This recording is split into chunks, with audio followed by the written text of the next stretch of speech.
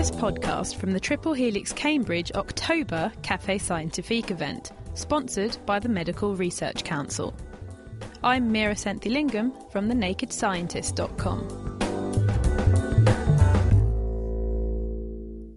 This month saw the start of a new series of Café Scientifiques, and this new season was kicked off in a new, more bustling venue, the Café of the Arts Picture House in Cambridge. The event looked into dementia and an ageing society to reveal the issues and health concerns associated with our progressively older population. The event speaker was Professor Carol Brain from the Department of Public Health and Primary Care at the University of Cambridge, and I caught up with her before the event to discuss the effects of an ageing population. There's been quite a dramatic change over the years. Although, that said, in the United Kingdom, our demographic transition, as it's often called, has been happening really since the Industrial Revolution. And so we've had time to adapt to our older population. However, at the moment, we're seeing a sharp increase in the very old. And so it's partly that age group that we need to understand better.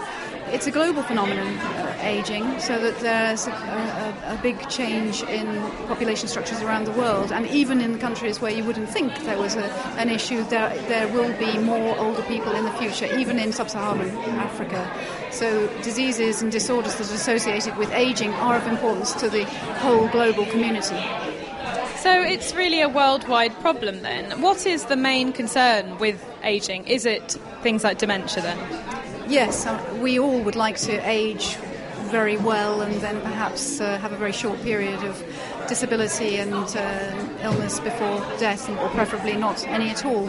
But the evidence is strong that with age comes an increasing susceptibility to chronic diseases, and that can be vascular disease, such as stroke or heart disease, diabetes, musculoskeletal problems, arthritis, and all those sorts of things, all of the things that make it more difficult to cope day to day, and dementia is one of those conditions.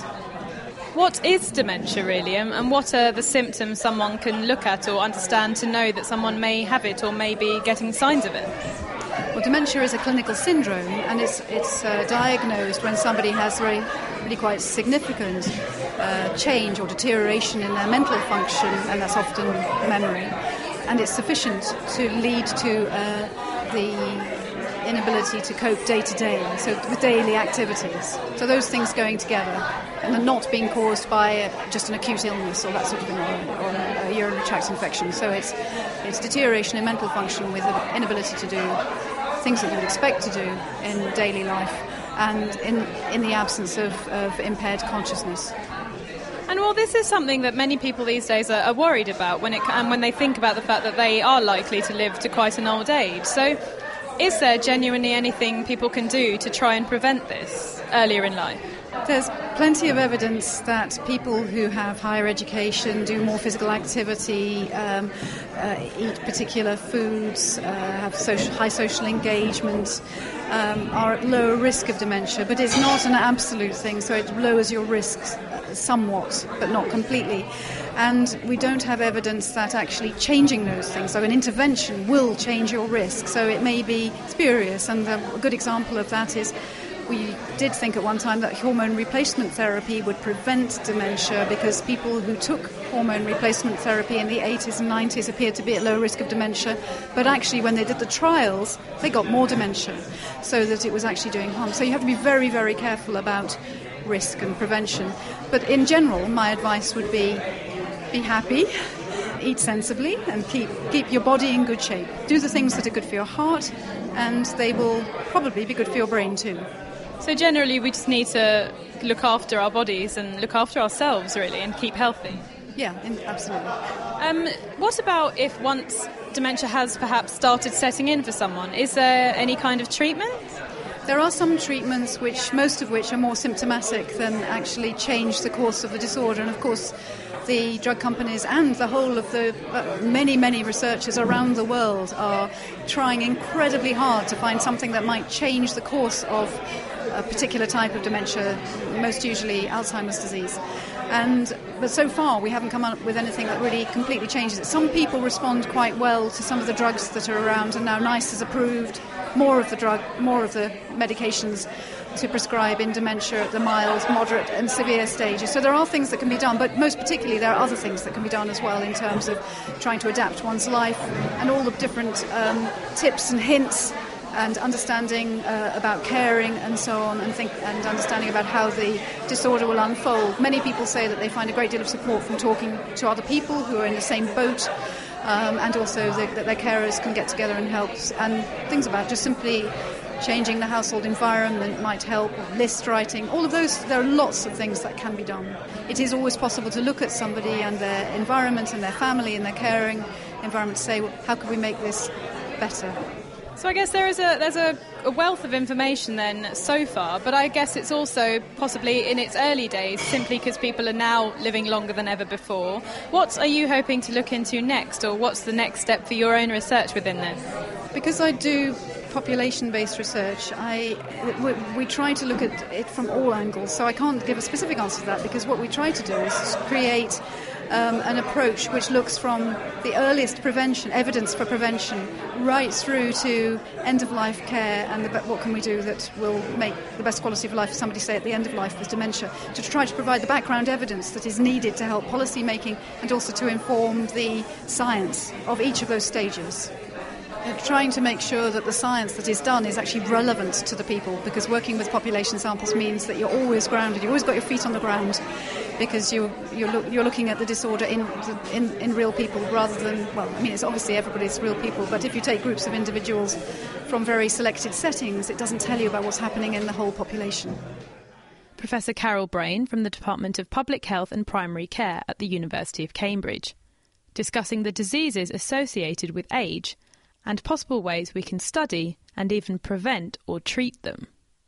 Now, this month's cafe was very popular, as I'm sure you could tell with the bustling background when I spoke to Carol, as this is a topic many of us are concerned about. So after the event, I caught up with some audience members to find out their thoughts. Well, I'm actually training to be a speech and language therapist, and I'm quite keen to work with people who are elderly and have diseases like dementia. So because I'm just starting my training at the moment, it's very interesting for me to have an overview of the subject and also hear about the latest research. Did you learn much, or what did you think about the information that you were given today?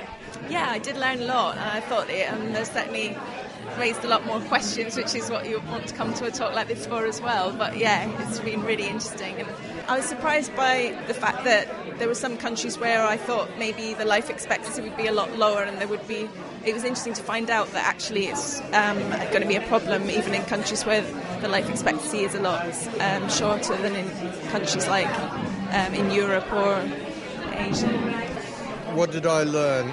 Well, it seems that there's a radical difference between Alzheimer's and normal aging. But was there anything particularly surprising about it all? Not really. I was very pleased that to hear that the Japanese are doing work on robotic care. I think, given current trends, even if it doesn't apply to my generation, it will apply to my daughters. I'm converted to these Café Scientifique talks. I think they're a brilliant idea. And what do you like about them? What do you think makes them different? Well, I think that they bring to the general public the scientific discourse that it's easy to miss unless you're offered it in a situation like this. It's absolutely up to date, and you get snippets of it in the media, or you watch Newsnight and you get a little tiny version and a much more expanded version of what scientists are talking about, where their research is at. And I guess, what did you think about this evening's discourse then and the topic at hand? Well, I think the topic is extremely important, and I think that you can see from the number of people who are here this evening that it's something that weighs on practically everybody's minds.